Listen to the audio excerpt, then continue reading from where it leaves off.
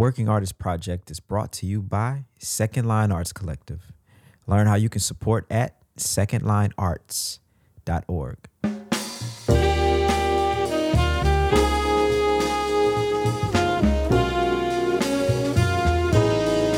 We're creating a platform for those who are curious, one that tells the story from the artist's perspective. Moments in time, captured from the innovators who are reshaping dance, music, theater, and the visual arts. This is the Working Artist Project. Good evening, ladies and gentlemen. Welcome to the Working Artist Project. My name is Gregory Ajid, and we'd like to welcome the great Darian Douglas. Yo, Greg, what's up, man? Welcome back. I feel like we've been online all day, every day for the last 22 months, and I'm a little sleepy, but I'm happy to be here. Just for the record, I'm pretty sure we have been online every day for the last 22 months. So you're not going crazy. It happened. Yeah, bro.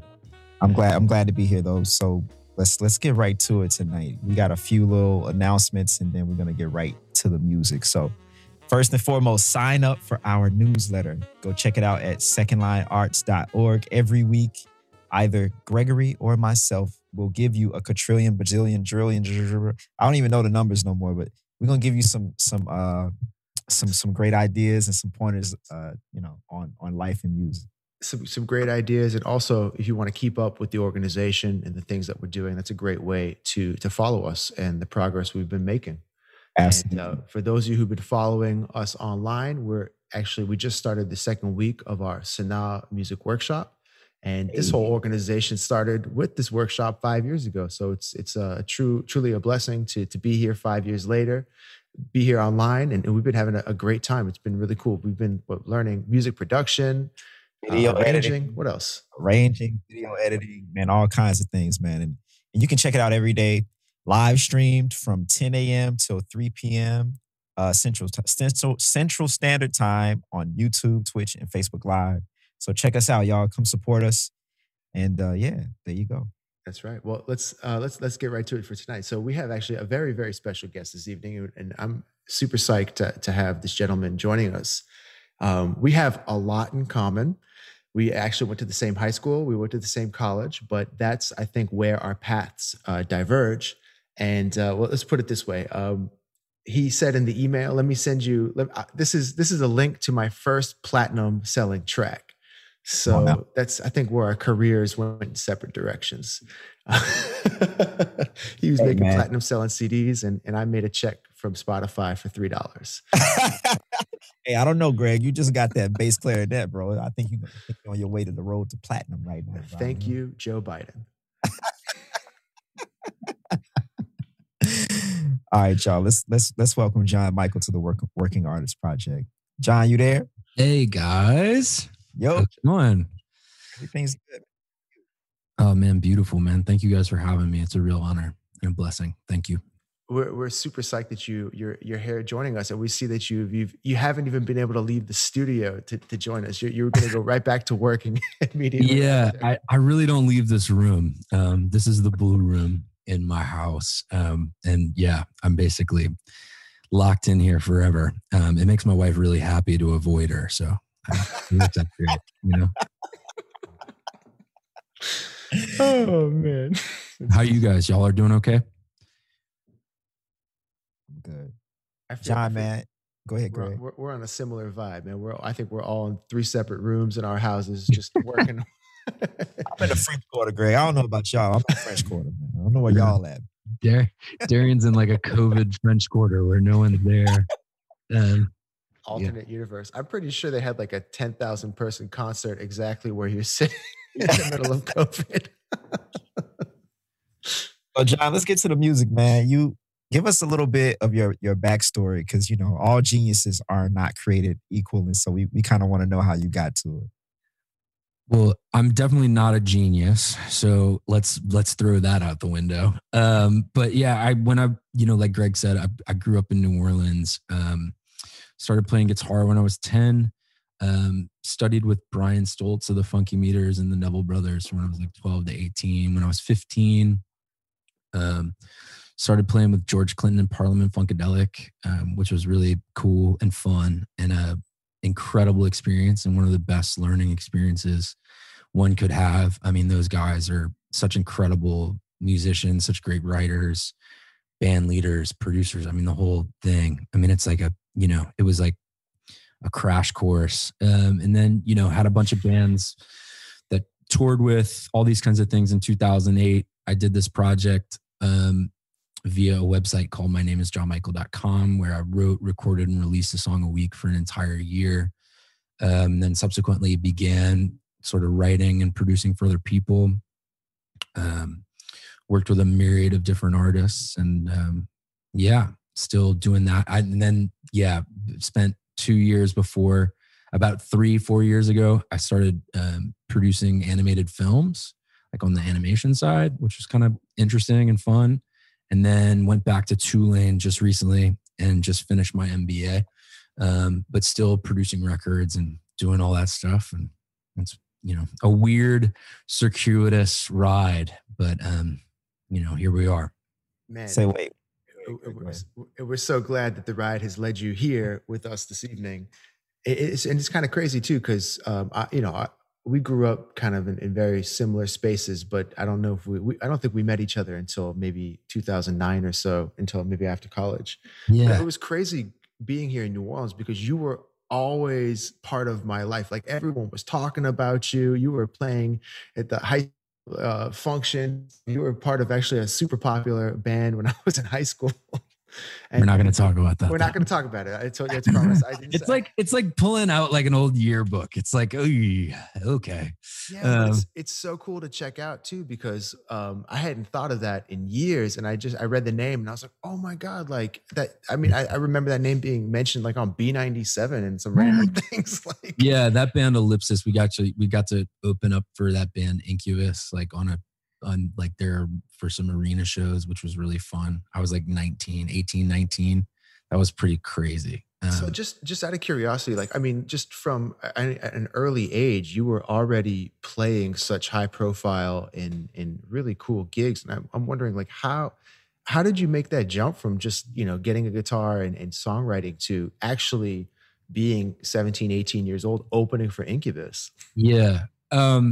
That's a really good question. I mean, so I, first and foremost, all credit and like praise to Brian Stoltz. Like that dude was like my musical father. Every Saturday, from when I was like 12 to 18, I'd go to his house for 2-3 hours and he would just boot camp me like to death. And like, I don't know, man, I've always been like super ambitious, for better or for worse. And sometimes a bit foolish, which ambition and foolishness can be really powerful in America. But I think just kind of, just threw myself into certain situations. Like the George Clinton thing came about oddly. I got caught doing something that I wasn't supposed to be doing when I was 15. And my punishment was to go work at my father's office. And it turned out that one of the people that worked there was George Clinton's sister-in-law. And she was like, oh, they're coming down to Tipitina's. And I was like, hey, can I just go sit in with them at sound check? Like, that'll be fun. And then that after sound check, they were like, yeah, you're playing Red Hot Mama and Cosmic Slop. I was like, I've never heard those songs before. They were like, you'll figure it out. And I was 15. And so then it was just like, oh, okay. Just jump in the deep end and just swim, So like, I think for the younger generation, I think so much of it is just like, man, just throw yourself out there. Like we live in such a world where so many things are super crafted and like super thought out. I mean, like the Instagram, the angle, the Photoshop, the this, the that, the like the pilot, I think there's a real power to like getting out there and just kind of like making mistakes, and like mistakes are the way you learn. And like one thing begets another thing, So I think just kind of being hungry and kind of just getting out there and just being willing to look like an idiot at first, because you will, like, is really important. I hope that answers the question. It's crazy. As I'm listening to this, I'm like channeling these like random parallels that Jesuit high school, your dad was also an attorney, right? Yeah. And I'm like, man, that sounds like it's very similar to Harry Connick Jr.'s story. I'm nowhere near as talented as him. Yeah, but that's, I mean, like I guess he had the same relationship, like being able to hang out with Professor Longhair, or actually James Booker. Yeah. And Yeah, that's Yeah, so that's cool. how Brian, I mean, like I was so lucky that like Brian really took me under his wing, like really young. And like for the first, it was pretty sick. Like my rhythm was terrible. I was 12, like white kid, like shitty rhythm. And like we didn't play a note for 2 months. It was just literally like just rhythm, like with Russell Batiste breaks, like in the background. He was like, just figure out how to play like Russell, but with just scratching on your guitar. And then like my rhythm got a lot better. And so I realized that was kind of like, oh, okay, this is my like little angle. Like I could beat people this way. Like, and I've never really cared to be like this like big, I mean, I did it when I was a kid, like the lead guitar thing, but like, you know, songs and like tasteful, being like playing to the song, like complimenting a singer, like all that kind of stuff. I was like, oh, I get this. I understand, you know. So, and shouts to him. I mean, and that begat like, you know, when I was a kid, I was like 15, 16 playing with Jonathan Batiste when he was like 14, and Calvin Turner, who was, you know, Raphael Sadiq's bass player for a long time. Calvin's a beast, man. Like those guys ran me ragged.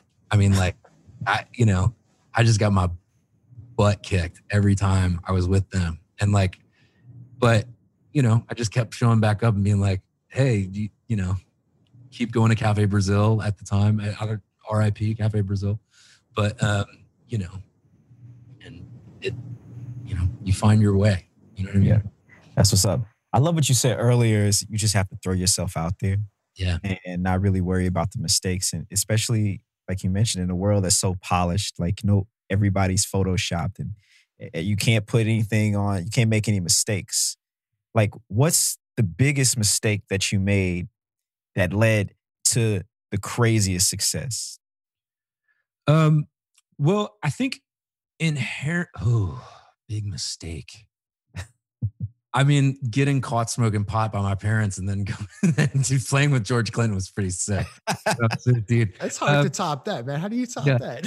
I mean, but I think, you know, like the My Name Is project, like that 52 songs in 52 weeks thing, inherent in it was like, I know that not all of these songs are going to be good, but the design of it was that, okay, theoretically, I'll have 12 by the end of it, right? And like, if I just woodshed this, and I, you know, it was a time when like mixtapes were like really big. This is like Lil Wayne's like the biggest rapper on the planet. You know what I mean? Like the drought and like all that kind of stuff was like really, so it was like this really volume, like the internet was like really prolific at the time. It wasn't so like, you know, curated and like very, like I'm only going to put out 2 songs kind of thing. Like everyone was just putting out a lot of music. And so I thought that was a really great way to kind of just like screw up in front of people and just get better, you know? Like I remember one song being a song about how I couldn't write a song that week.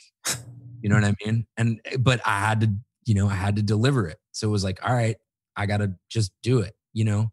And I think that's so much of, at least for me, like I'm a perspiration person. Like I'm not an inspiration person. Like, and I think that there's something to that, like mistakes, it's kind of borders with the mistake thing. But I think like if you just kind of do the work, like, and it's not going to always be great. Like you're going to write 5 songs and 3 of them are going to suck. And one of them might be aight, and like one of them could be really good. And then know that you just got to write 10 more. Like, you know, so it's kind of, I think that's the mistake thing is like, know that there are mistakes. It's really important. Like, you know. Yeah, I love that. I kind of take that approach, you know, for this program where we write grants all the time. And so I'm just like, all right, well, I'm going to get 38 no's, but but that means I just got to write 39 grants, you know? Exactly, man. Exactly. All it takes is one yes. I mean, and the funny thing is like you'll have a song like, or you'll have something, right? Like suppose there's a record and you could go to all these different people and they'd be like, this is trash. This is terrible. Like all those things. And I think, you know, resilience is such a big thing. It's like, you have to be super bold and willing to like take a punch, but you also have to be willing to get up. Right. And I think so much of being an artist is like, just paint through it, just write through it, just do another grant. Like, okay, all I need is one yes. Right. Like, and I think too, like, man, you know, it's so much of it's work, man. It's work. It's like, you know, on the one hand, we get to do things like we get to make music, which like music saved my life so many times. Like, and to know that like you basically get to work in this paradise, like there's no excuse to not wake up every day and just make something, right? Or do something. Like I watched this thing, you were talking about mistakes, and I watched this Herbie Hancock interview, and he was talking about playing with Miles, like in that great quintet, you know, like Ron and Tony and all them. And he played this clunker of a chord, and Miles paused, changed what he was playing, and made the chord work. And it was so cool to me just because I was like, oh my gosh, like young Herbie thought in that moment, like, I'm going to get fired playing with Miles Davis. I'm losing my gig tomorrow. And like Miles was so loving and caring. Like, yes, he's like a monster, but like, he's also so empathetic and has like the biggest ears ever that he was like, oh, I know exactly what you did, and I'm going to make you sound right. Which I was just like, oh my gosh. So like, there are no mistakes in a way. You know what I mean? I don't know. Absolutely. Absolutely. Love that. Man, it's great to hear you talk about that. And, you know, again, it's cool to talk about these things like, I guess 10, 15 years later when you were referencing the 50 songs that you were doing. Because I remember being in college and being at Music Industry Forum, and John Snyder would come downstairs and be like, all right, announcements. And then you would come up and you'd be like, hey, look, I'm John Michael. Check out my website. My name is John Michael, and I'm writing 50 songs. And you were always plugging it. And it was cool because like you were making yourself accountable to a whole program of people in addition to all the press you were getting at that time. But I think that was the important part, man. I think that was the important part. I think it's like the Charlie Chaplin thing. It's like Charlie Chaplin used to say, like, entertainment is you tell people what you're going to do, you do it, and then you tell them what you did. Right. And like, I didn't think I could do it, you know, but if I stood up in front of people and said, I'm going to do this, I was like, oh shit, now I have to do it, you know? Man. So like, I think that's so important, man. Like, I don't know. That probably won't be the last Charlie Chaplin reference in this thing. I love these quotes that are like, it's one of these vibes where you hear the quote and it just sounds so simple, but it makes so much sense. It's so deep, dude. These guys are masters, man. Masters. So I guess maybe since we're kind of like at the Loyola time. So you did do the music industry program at Loyola. And I was wondering if maybe you could speak a little bit about the program, and then maybe also segue into how you got involved with producing your first or being featured on your first platinum selling track. Yeah. Okay. So basically the Loyola thing was great. It was a really nascent program. It was really early on.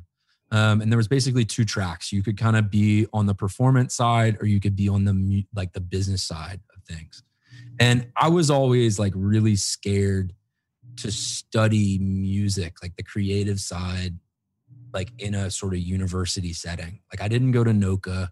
I didn't do those things. I was always really scared of it, frankly, just because it was I found music to be like a real a place of rebellion for me. Like that was always like my center with music. Like it was mine, you know, like it was my journey, my personal journey. So I went to the industry, like the music industry side of things. And it was incredible. I mean, it was like, you know, there were a couple professors that were just wonderful and taught me so much. I'm in touch with one of them still.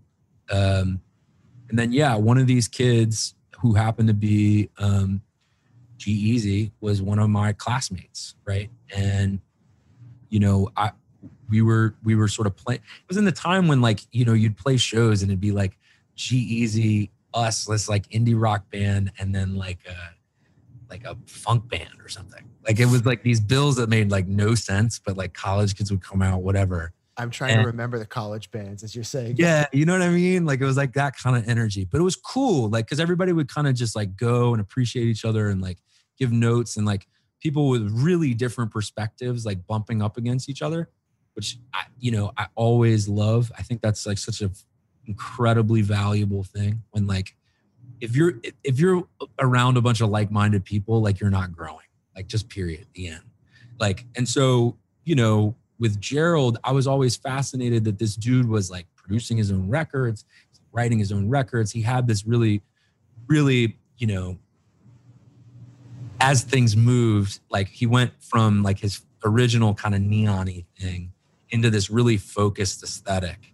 And I thought it was really brilliant. Like just taking that like kind of 50s greaser kind of James Dean thing and like sampling a lot of that stuff, like Beach Boys records and like doo-wop records and stuff. I thought that was like super hip, particularly for like a white rapper. Let's be honest. Cause like, no one's Eminem as far as white rappers are concerned.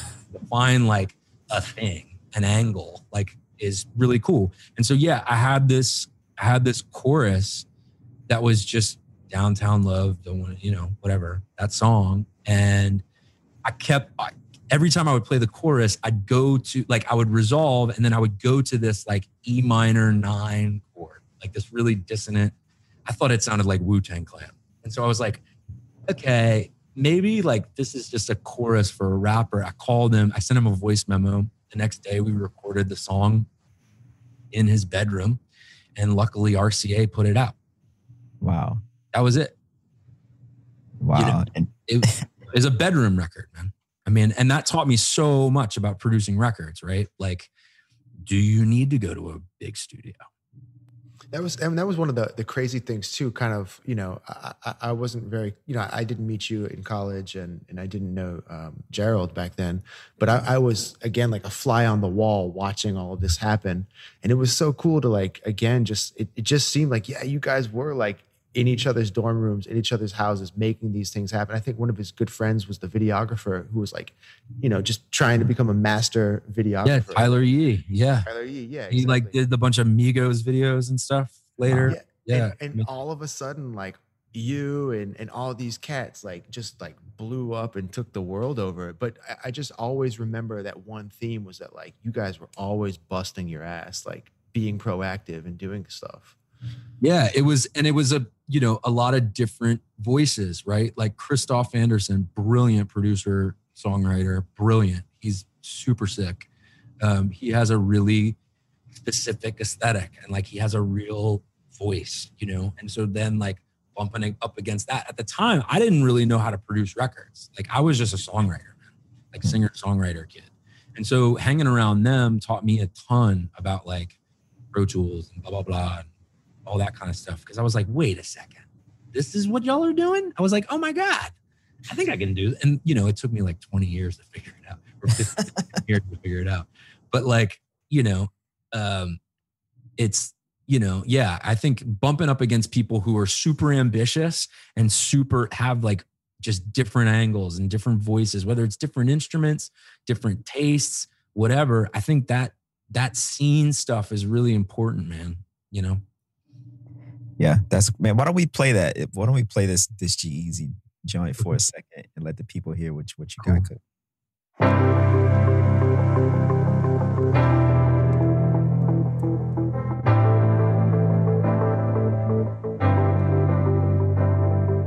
Downtown love, don't want none of your downtown love.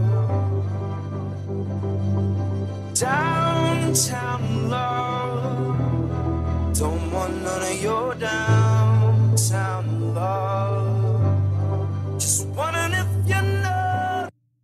Shoot. Yeah, for copyright reasons, I can't play too much of it. Oh, no worries. Well, I'll clear it if need be. Okay. I'll help clear it. I can't make a promise on half the record, but whatever. Oh, that's right. Yeah, if we play too much of that, they're gonna kick us off. Well, like, I'm stealing. Yeah.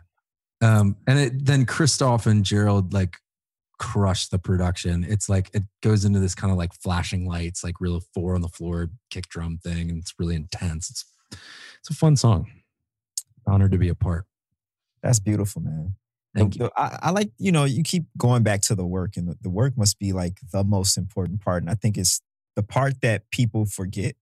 Like everybody wants to be a rapper. Everybody wants to be X, Y, Z, a model, this and that, a lawyer. But it's kind of like, they just want it to be it without the work part.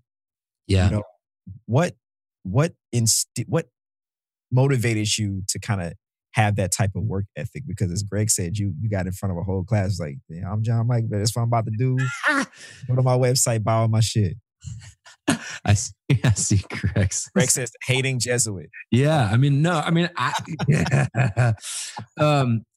yeah. I think that's an incredible question, Darian. I don't know where it came from. I mean, both my parents are super hard workers. Like they, my mom was like very much in corporate America, and my dad was like very much like an attorney and that kind of thing. But they always really instilled in me like a deep work ethic. And then Brian as well, man, like I knew I was going back to his house every Saturday. And if I didn't have it together, like, you just don't want to look sad, man. I mean, and it's shame. I mean, seriously though, it's like I'm a really compulsive dude. So it comes from this really weird, not to be like totally,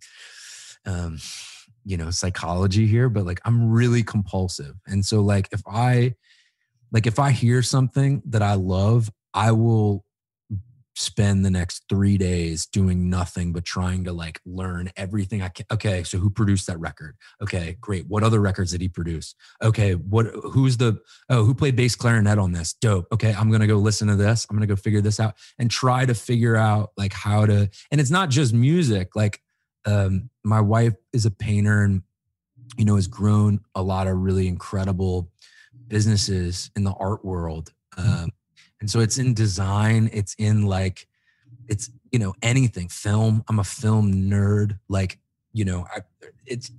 I'm just super compulsive. I think like when I was a kid, we didn't have the internet like this, man. I mean, you can find anything, literally anything. It's like, it's incredible that a click away, I'm watching Miles's quintet in Germany from 1965. Like, right. I get to show my daughter James Brown's Tammy Show performance, right? Right. Like, daughter can see Fela Kuti. Like, I didn't know who Fela Kuti was until I was 17, Yeah. But, so I think that's the work ethic thing comes from a place of compulsion and just wanting to know more, wanting to get better, just because I've seen greatness. And like, a guy like G-Eazy, I will tell you this, like, yes, he is a pop star. He is a pop rapper. And I get that a lot of people could have very sort of negative feelings towards him because it's pop and it's popular and the masses like him. I will tell you that man works harder than anyone I know. He has an album coming out soon and he did 400 songs for that record. Wow. It'll be 12 or 15. He did 400 songs. I'm not kidding. Like, so it's, when you're around people like that and you see the bar, when you get to work with a guy like, one of my mentors was a guy named Dennis Herring, incredible record producer, did Modest Mouse's Good News for People Who Love Bad News, did like some Elvis Costello records, Ben Folds, like Waves, all this kind of stuff. That dude is a workaholic, man. I mean, he devours records. Like he just instilled that in me, Yeah, I love that. I'm curious, you mentioned your wife was an artist. Is that how you got into animation? No, actually it was a startup. Do y'all remember the musician Teresa Anderson? Yeah. She Absolutely. Did like the looping thing. So her and her husband, Arthur Mintz, who played drums in a band called World Leader Pretend back in the day, which I played with for like 2 months, started this animation studio. And they were like, hey, I think you could do this. And I was like, this is the dumbest thing you've ever done is hire me. Okay, sure. And it was amazing. It was really fun. Nice. Yeah, it's crazy. I'm sorry. I was joking about the whole hating Jesuit thing. What's fascinating, what really blows my mind about just getting an opportunity to sit down and talk to you is, again, you come from, like, it's almost like you have like these two polar opposite, or what would seem like opposite worlds. Like, you're very deep into the arts world, but again, like deep into the MBA business, like very accountable. And I always, for me, Jesuit was the first experience where I had like the world taught me that the world goes round with or without you, and no one's stopping for anything. And so you better turn in your paper or, things like that. And so in my head, it always, a lot of like while it wasn't maybe the funnest experience of my life, I always respect how, the work ethic that it instilled in me. And so I was just, No, I completely agree, man. I like, to your point, it was very uncomfortable, like it was a college education in high school, and it was very uncomfortable and it was very demanding. And I think, to be honest, I'm uncomfortable when I'm too comfortable, man. If I'm too comfortable, I get really agitated, and I'm like, oh, no. This is too safe. Like I gotta, there's something else to figure out. Well, that's the artist in you trying to get out at all points. But then, you go to Tulane, and I went and got my MBA, and that was just, a lot of that was because like, I kind of realized like, okay, I'm not going to be like a performing artist. Right. And so I thought like, I wanted to be able to be in rooms and have them not just sort of stamp creative on my forehead, and that was really fun. And an ability, and being around those kind of people, I think business is just as much of an art as art is. It's a kind of weird idea, but I think to figure out like how to brand something, how to sort of, the idea of valuation, right? Not to bore everybody, but like valuation is both narrative and numbers. I understood the narrative part day one going into the class. The numbers part, not so much. But like, it's really funny how gray everything is. And that excites me, Man, so can you kind of talk more about the business side of the music and being in those spaces and being labeled the artist? Like how is it different if you had to put like the creative part, performing, and then all the other stuff, the back of the room stuff? How is it different? So, the NBA didn't really do anything. Well, it did a lot with regard to my like analytical thinking. I think like, I was fortunate enough to be able to be sometimes in rooms with people who like had really cool startups, really kind of entrepreneurial folks, all these kinds of things. And, sometimes when you want to do something, right? Like you have an idea, right? And there's like idea guys. And immediately when someone has an idea, business people, finance people, those kind of people immediately go risk, scary, and so then if you can kind of, I think part of the MBA for me was to be able to sort of empathize with them and understand how they're thinking. And so that you don't just come in, look, man, I got crazy hair. I'm like wide-eyed. I look like a lunatic, right? But to be able to say like, I understand you, CFO guy, like, I'm not going to kill you, I'm not going to break your bank, whatever, makes it just a little bit more easy, right? To kind of have those conversations. Like, I think it's all just like with music, right? Like if you're in a boardroom, it's just like being on a bandstand. Like everybody's got their own kind of initiative and their own sort of angle and the way that they're thinking about the thing that's being talked about in the middle. It could be the music, it could be a venture, it could be whatever. But if you can kind of, and we do this as musicians, right? Like if you guys are both incredible musicians, if you're behind the kit, Darian, you're listening to the bass player, right? Immediately. You're listening to the soloist. And when they do something, you're going to accent them in a certain way. I think business is a lot of that too. It's like being able to flip and go, okay, how would this person think about it? Oh, the operations person's going to kill me if I, blah, blah, blah, that kind of thing, right? So like it's empathetic design just in a different way. Mm-hmm. Yeah, I love that. Because sometimes for me, like, as we run this organization, I'm the executive director and this and that, but I'm like, man, I can tell when artists who work with us understand what we're thinking and how to support us versus other artists who just want to take. It's just like, you just want me to give you an opportunity, but what are you giving back to the organization? That's a massive thing too. And I think give, like you'll get when you give. Yeah. I think that's the biggest thing, man. Like I think as a society, America needs, we as a people like have to just give. I mean, like so much of producing a record is checking your ego at the door. And like so much of writing a song for someone is trying to understand them, you know? And sometimes they don't even understand them. And sometimes the point is to like give them the perspective that you see them and the way the world sees them. And to your point, like what you guys are doing, I think is absolutely incredible, man. I mean, like, I wish I had something like this. I wish I had these kind of resources when I was a kid, you know, to be able to go to someone and be like, what does the C in the circle mean versus the P in the circle? What is that? Like, you know, I mean, I'm sitting here writing songs. I had to go to Loyola. I had to go to college to learn that, you know? And so like, there's so many times when people call me, or I'm sure you guys feel the same way, where people are like, dude, what do I do about this publishing thing? Or like, what do I do about this? Like, what if someone wants to license this? What does that mean? Like, that's so incredible, man. Just give, man. And like, it comes back, I think. Absolutely. Like that idea of you always want to think of a win-win, right? In any situation, you want to win, but you always want to present an opportunity for whoever you're working with to also win. And I feel like when you approach any situation with that in mind, you're probably going to get the gig, and whoever you're working with is going to love you. Dude, service, man. It's service, man. Right, yeah. Serve the song, serve the band leader, serve the thing. Like, so many times it's like, you know, okay, you know me as a guitar player. Okay, great. You want me to play a bunch of guitar on your stuff? Yeah. Okay, great. Oh, by the way, I have this song. Right?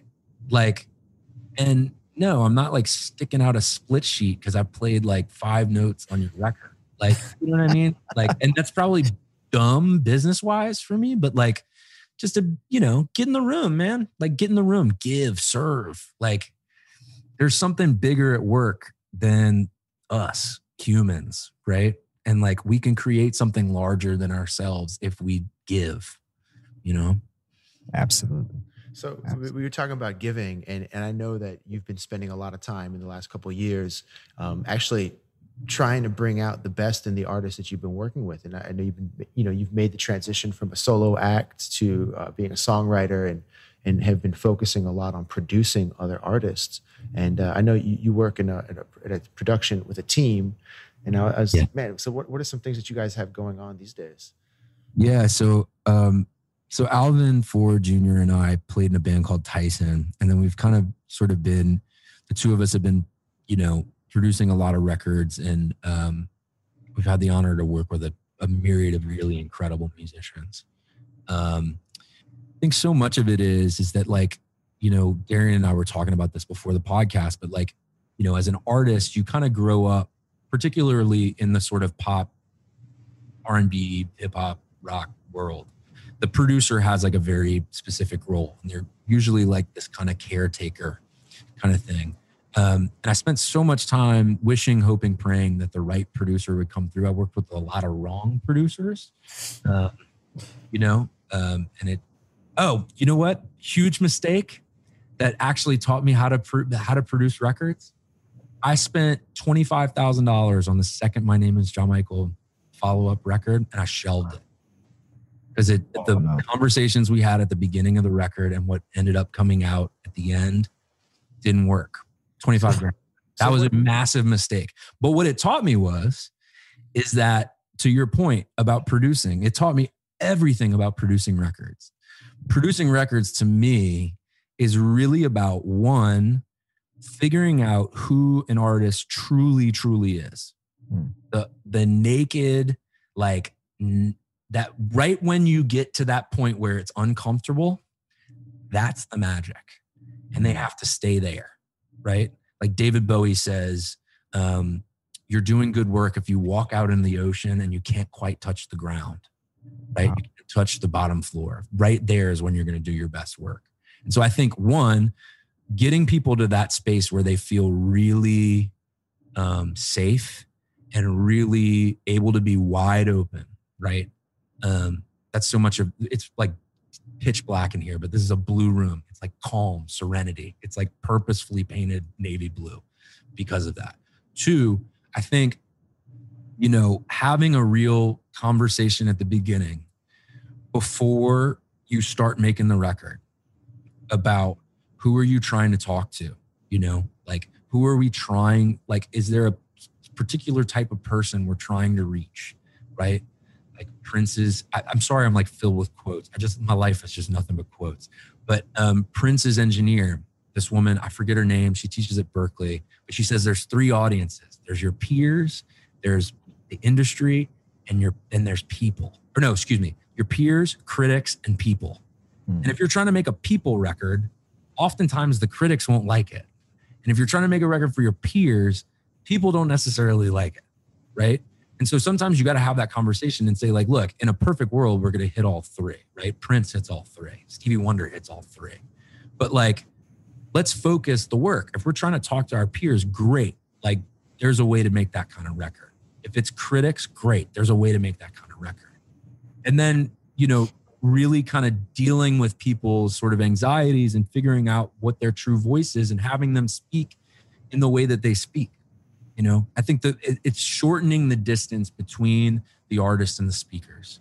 And I think that's a really hard thing. I think most people, whether it's a musician, whether it's a whatever, I think they try to insert themselves into the thing, and it actually creates space between the artist and the speakers. The goal should always be get the artist as close to the speakers as possible. It's kind of conceptual, but hopefully that makes sense. No, that's beautiful, man. And if you listening to this right now, he just gave y'all whole purpose for life right there, man. That's this this is bigger than music, man. That's amazing, man. Wow. Unbelievable, man. Listen, John, man, we getting close to the end.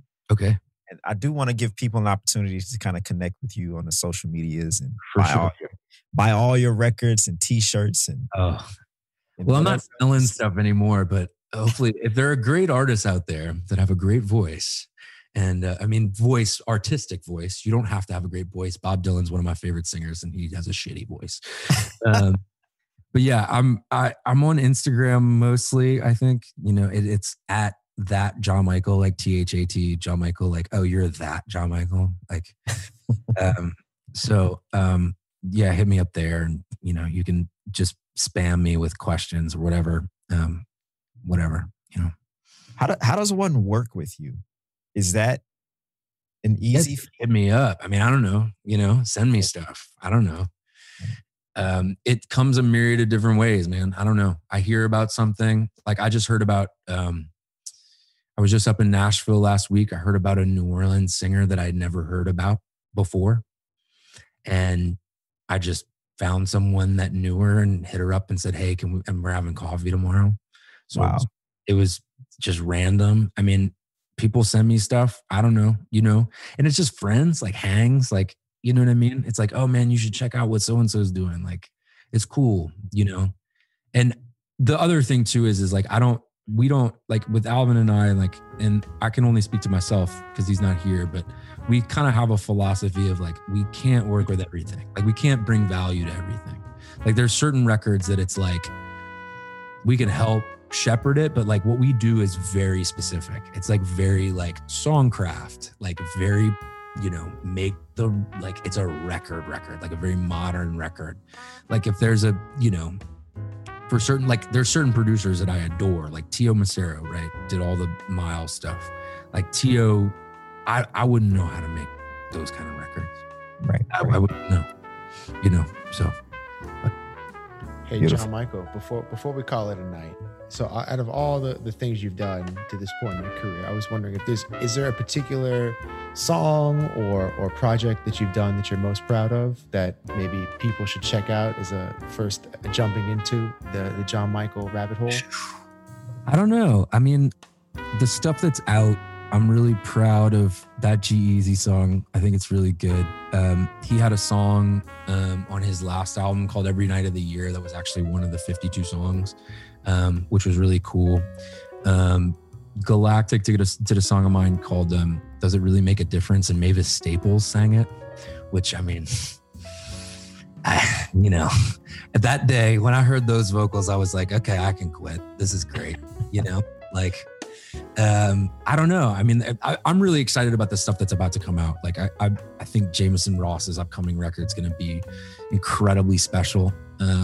We really focused on songwriting in a really heavy way and really talking about him. And it's like, it's funky as all get out. It's super soulful. It's like much more of a soul R&B record than like a jazz record.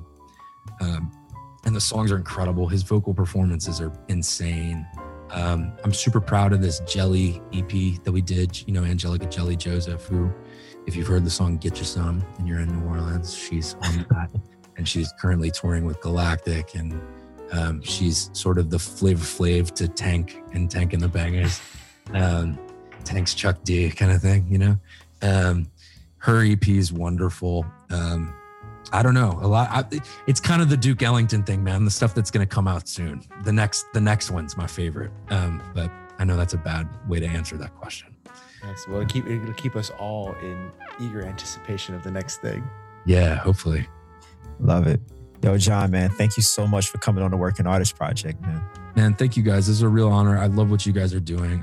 Please keep doing it. If there's anything I can do to help at all in any way, shape, or form, this is truly an honor and truly fun. So thank you. John Michael, thank you so much. Really appreciate it.